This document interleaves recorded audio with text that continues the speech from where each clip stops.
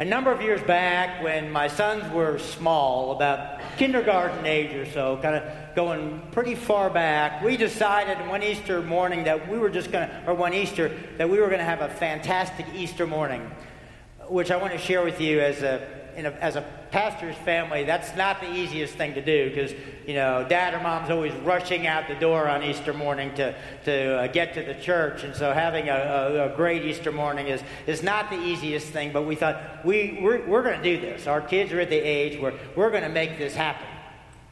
So what we did was the Saturday before Easter morning, we went out that Saturday. We bought a couple dozen eggs, and we sat down with our kids on that Saturday afternoon. We spent a lot of that afternoon dyeing the eggs, and all different colors. And then we decorated the eggs in all different kinds of ways. I mean, we were really creative, and it was great. And we told the kids, man, we have all these eggs, and what's going to happen is you're going to go to bed, and when you go to bed, the Easter Bunny is going to come. And when the Easter Bunny comes, the Easter Bunny hides all the eggs. And he hides all the eggs, or she hides all the eggs, in ways that when you get up in the morning, you can have this great Easter egg hunt. It's going to be fantastic. The Easter Bunny hides the eggs, so carefully that they're really hard to find. And so we kind of built it up big because, I had to build it up big if they're going to have a big time, So we built it up big and so the boys went to bed, and we went out. We hid the eggs. I mean, we did a great job. We stuck them in the hedges. We stuck them in the monkey grass. We stuck them in the crook of the tree. We stuck them in the bumper of the car. We put eggs everywhere. We thought, this is going to be so great. It's going to take them so long to find all these eggs. So we go to bed, and that night, it just poured that night. The rain came down. It just, oh my gosh! We thought this was not part of the plan, not part of the great Easter day. So it poured that night, and when it poured that night, the next morning, fortunately, the sun, it was a brilliant morning. The sun was out, and the skies were blue, and it was perfect Easter morning. This is great. This is just what we hoped for. So we get the guys, and we get their Easter baskets, and we go out the door to hunt these Easter eggs. And what happened when we went out to hunt those eggs? That rain had washed every bit of dye off of every one of those eggs. And so we went out there, and then, you got a wet, here's that egg, and it's wet, and so the sun's shining on it. It's like somebody turned on a bunch of flashlights, There's white here and white, when you go out, looking in the hedge over there. It took them all of 30 seconds to find all those eggs, because the eggs just popping out everywhere. It's like the signs of Easter, they were everywhere. The signs of Easter, they're everywhere. That's what Jesus says in the scripture this morning. He says there are many other signs. There are many other signs that Jesus does in the presence of the disciples, in the presence of the disciples in his day, in the presence of us as his disciples in this day. There are many other signs that Jesus does, that Jesus did, that Jesus does, that we might have faith, that we might believe, and that by believing we may have life in his name. Now, what is, when I talk about Easter signs, or the signs that the scripture refers to, a sign of the resurrection from a biblical perspective, what is that? Because I know what a sign is in normal life, and you know what a sign is in just regular life. You're driving down the highway, you see the big green sign, Dallas, 5 miles ahead, or what you're doing is you see there's a blue sign with an H on it, and there's a hospital out there someplace. I don't exactly know where it is, but I know if I follow that arrow, I'll get to the hospital. Or one of the signs I like to watch out for as I'm driving down the road is kind of a white circle with a big orange W in the middle of it. I don't know if anybody else here is a Whataburger person, but I like looking for that sign. I keep my eyes open for a sign. Because here's what a sign does for us. Here's how signs function in our lives. There are desired destinations that we have in life. And, as we journey through life, or you journey down the road, you can't see that destination. If you see a sign that says Dallas 5 miles away or 10 miles away, you can't see Dallas yet. But you know that if you keep on going, you are going to see it. You are going to get there. I mean, what the sign does, it directs us and it gives us encouragement to keep on going. Because if you keep on going, you will reach the desired destination, whether it be Dallas or it be the hospital, whether it be Whataburger. You know, that's what a sign does for us. You see it, and you know that when you see it, what you're hoping for, it is out ahead.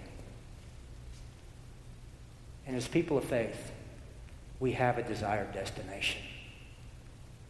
We do have a desired destination. Jesus called it the kingdom. And the kingdom is not simply about what's out in the great beyond. We call that heaven. What the kingdom is about is when heaven starts to come to earth. That's what the kingdom is about. That's what we pray for. You and I pray for the kingdom every week. Father, heaven, hallowed be thy name. Your kingdom come. And your will be done right here, right now, on earth, as it is in heaven. That is the desired destination. The kingdom. And what a biblical sign is. Well, let me back up just a little bit. What happens is we pray for heaven, but then you look out in the world and you don't see heaven. That's for sure. You look out in the world and you see just about anything but heaven. You see all the brokenness and got all the mess and all the struggle, and you look out and you see all of that, and as you look at that, you see that. And at the same time, what you also see, if you look carefully and closely and you watch, is that there are places in our world where heaven does break through. There are places, there are times, there are moments where there are acts of justice and righteousness, where words of peace are lifted up, where people do live out expressions of love. And what you begin to see is you begin to see breakthrough points. And as you see breakthrough points, what the scripture is saying is you need to understand those moments for what they are. They're signs.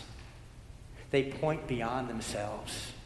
They point to the desire that we all have in our hearts and our lives for the ways that we want the world to be, and not only for the ways that you and I want the world to be, for the ways that God wants the world to be in Jesus Christ. And that's a biblical sign. That's a sign of Easter.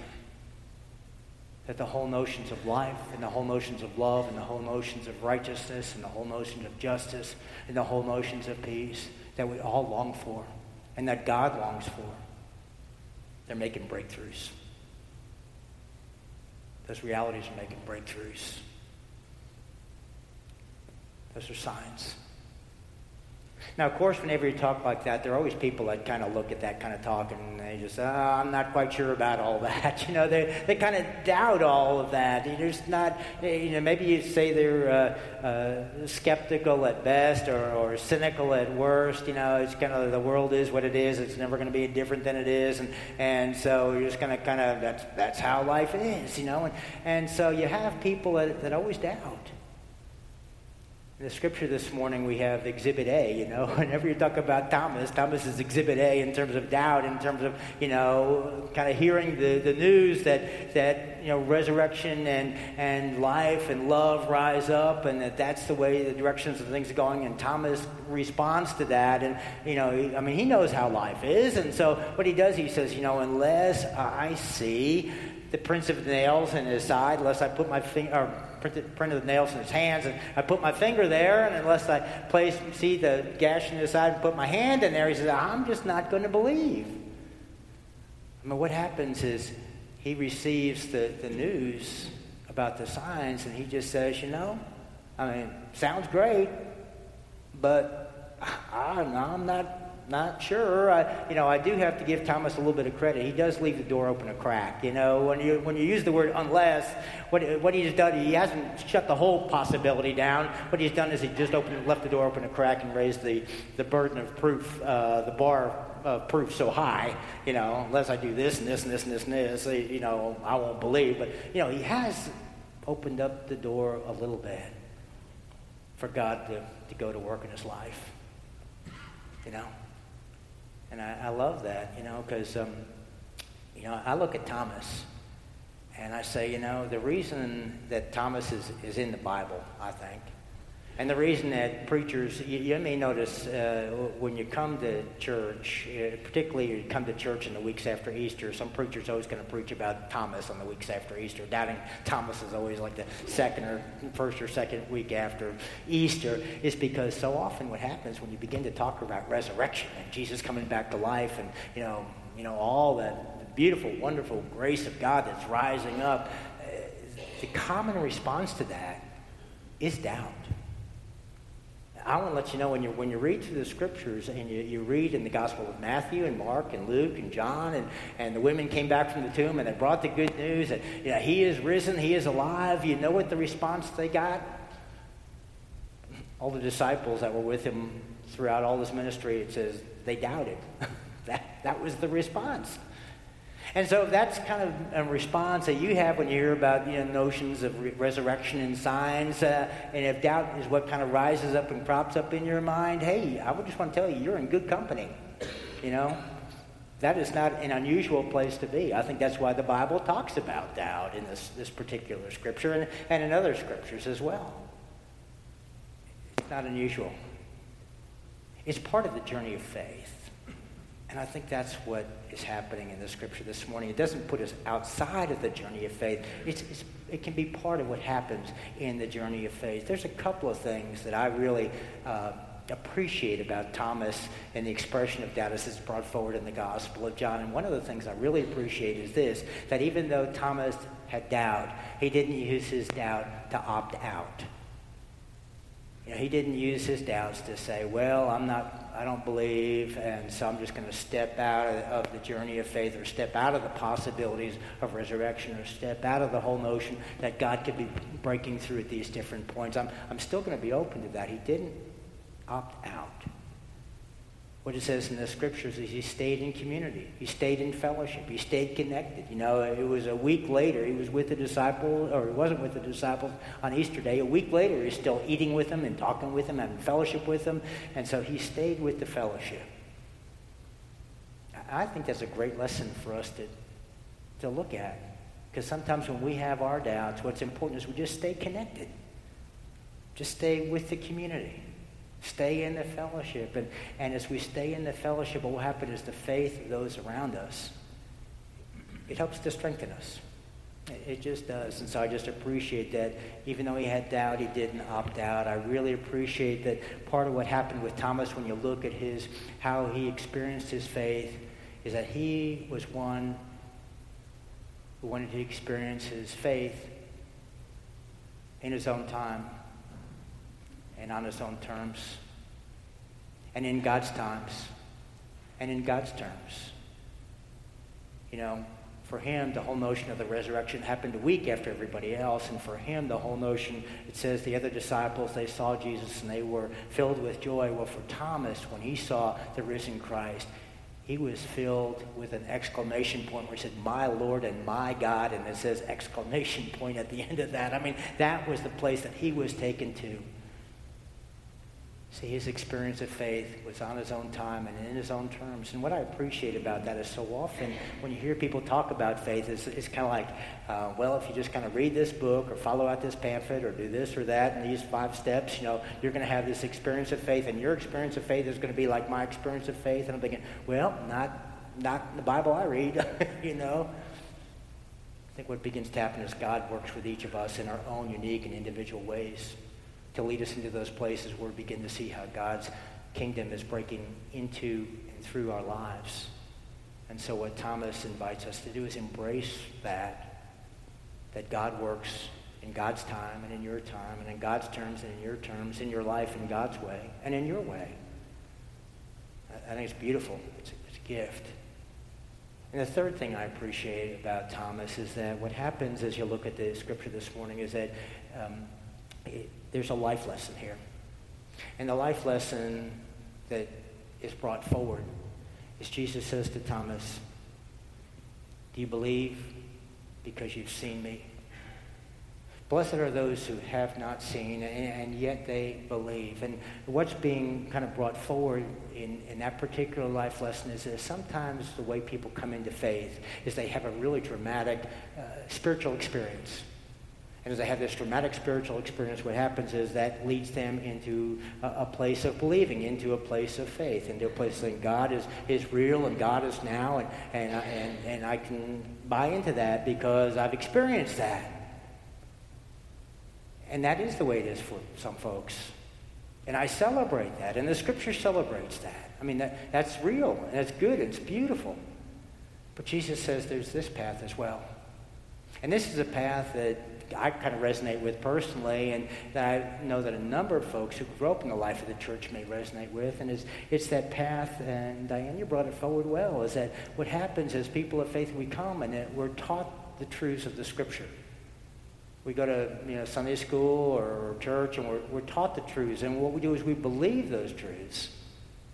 And as we believe those truths, as we have that faith, we begin to live into those truths. And as we live into those truths, we begin to see how they are real and how they are a blessing and how they do shape life. And so what happens is you believe, and then you see. We hear the truths like Jesus came as a servant leader, and then you live into being a servant leader, and you find out the blessing it brings. We hear the truths about forgiveness frees, and you try forgiveness, and you do find out how it frees, We hear that sacrificial love is the most beautiful gift anyone can give, and we teach that. And then you live that, and you find out the power of that truth. Jesus says, blessed are those who believe. Because as they believe and they live into it, they begin to see. And so what's being brought forward is a way of faith, a way that we live into faith. And the Scripture doesn't stop there, because it takes one more step. And I want to take one more step with us today, because Jesus says this. It's not simply that we believe and that we see. Jesus said in the very last verse, says that the signs are written, the signs come, that we may believe, and that by believing, we begin to have life in Jesus' name. In believing, what we decide to do, we decide to live life in Jesus' name, not simply so that you believe and then you see, but that you believe and you behave. You believe and you come to be. What begins to happen is that you understand that you want to be the sign that you want to see. You be the sign that you want to see. You begin to live life in His name, because we believe that that is how life should be. And so we begin to live it out. It's not simply that Jesus comes to us, to you, that Jesus comes through us, through you. I want to tell you, friends, that's a powerful way to understand what it means to be a sign. Jesus coming through you. We experienced that in a very historical way this past week. As we remembered Dr. Martin Luther King, we remembered 50 years ago, we remembered his death. As we remembered his death, we remember and we celebrate his life. And what we remember about Dr. King is we remember his vision. We remember the vision that he had of what it meant to have the kingdom on earth, and what that meant was to bring people all together in a way that there was a unity, in a way that there was a harmony, in a way that there was righteousness, in a way that there was justice, in a way that we overcame barriers, in ways that we overcame the evils of racism. He had this dream. And he was a man who knew that that was the kingdom was all about, and he brought that forward. Not simply looking for how the signs of that kingdom were going to come into our society. He was the sign that he wanted to see. Be the sign you want to see. And that's the way he lived. He lived life in Jesus' name. And as he lived life in Jesus' name, I think that's what really began to draw people to him. Was that powerful vision that he had that is rooted in the Bible. I mean, they showed clips of his last speech, where he talks about the mountaintop and about he's not sure he's going to be able to go onto the promised land. And for those of you who saw those clips and saw that speech, that is drawn directly from the Bible, directly from Moses, Mount Nebo, looking out over the promised land. I mean, Dr. King's taken that image of the kingdom from the scripture and holding it out. And so he lived that image, and he lived it in ways that we saw how it got played out in an organization, in protests, in prison, in marches, all the way across. We saw what it meant to be the sign that he wanted to see. But then we also saw what came out of that. We also saw how justice began to come out of that. We saw what that meant for voting rights. And we saw what that meant for schools. And we saw what that meant for water fountains. And we saw what that meant for buses. And we saw what that meant for our society. You see, sometimes when you be the sign you want to see, you begin to see the signs, how other signs begin to come forward. And that's a historical picture on that. But I want to tell you, it happens in a local picture too. I know just yesterday, for people that believe that families should have a good home, there was a bunch of folks who not only believed that, but they grabbed a hammer and they grabbed a drill and saw and went over. Habitat for Humanity started yesterday. And if you're interested in that being part of that, if that's part of a vision that you have for what should be for families, talk to me afterward. I'll connect you with Bill Boyer, and he can kind of make sure you get in the right place in terms of being the sign you want to see. And it's not simply about working in the community. It's about in your home, too. It's about in your family, too. It's about in the circle of friends you have, too. You see, sometimes we know what we want to see in terms of the kingdom, in terms of love, in terms of forgiveness, in terms of whatever it is on your heart that you want to have for your home and your family. And here's what I'm encouraging you to do, is you step forward. And in those places with those people in your lives where you think, the kingdom needs to come in particular ways, you be the sign you want to see. You be the sign you want to see. I want to tell you, Easter, early on in the life of the church, here's what used to happen on Easter morning. They would take the people who were new converts to Jesus, who just had begun to believe in Jesus, and they would dress them up in white robes. As they dressed them up in white robes, they would take them out to the river, and when they took them out to the river, they would baptize them. And so there was a baptism by immersion. They would just kind of dunk the folks, so I just pictured that morning, and people kind of lined up on the bank, and other people going into the river, and then people being baptized, and going under the water in their white robe, and then coming out of the water in that white robe. And how the sun shines down, and how when you get white robe and water and the sun shining, it starts to glisten. I picture that in my mind, and I picture it happening for one person, and then the next, and then the next, and then a dozen, and then 20. And I look at that, I think about that picture, and I think, here's something glistening white here, something glistening white here, glistening white here, glistening white here, glistening white here. And I look, I say, man, there's signs of Easter all around. Signs of Easter all around in the people who've been baptized in Jesus' name. I want to tell you, friends, I look out on all of us. All of us good folks. We're baptized. You and I are baptized. That grace of God flows over your life. Not only in that moment when you're at that font, it flows over your life in every moment of life. Every moment of your life. And I look out on that and I say, it's so beautiful. It's so beautiful. Because what it does is it invites us. It invites us to have a dream, a vision, a desired destination. It invites us to have faith. Faith that knows that, yes, there are some times we're going to have moments of doubt. But you know what? The journey keeps on. Just because we're down, we're not going to opt out. We're going to keep on going forward. And as we keep on going forward, we are going to be the signs we want to see. And as you and I are the signs we want to see, what will happen is the scripture starts to come true. Or continues, not starts, it continues to come true. That through you and through me, Jesus brings out many signs of the kingdom of God in the life of the world.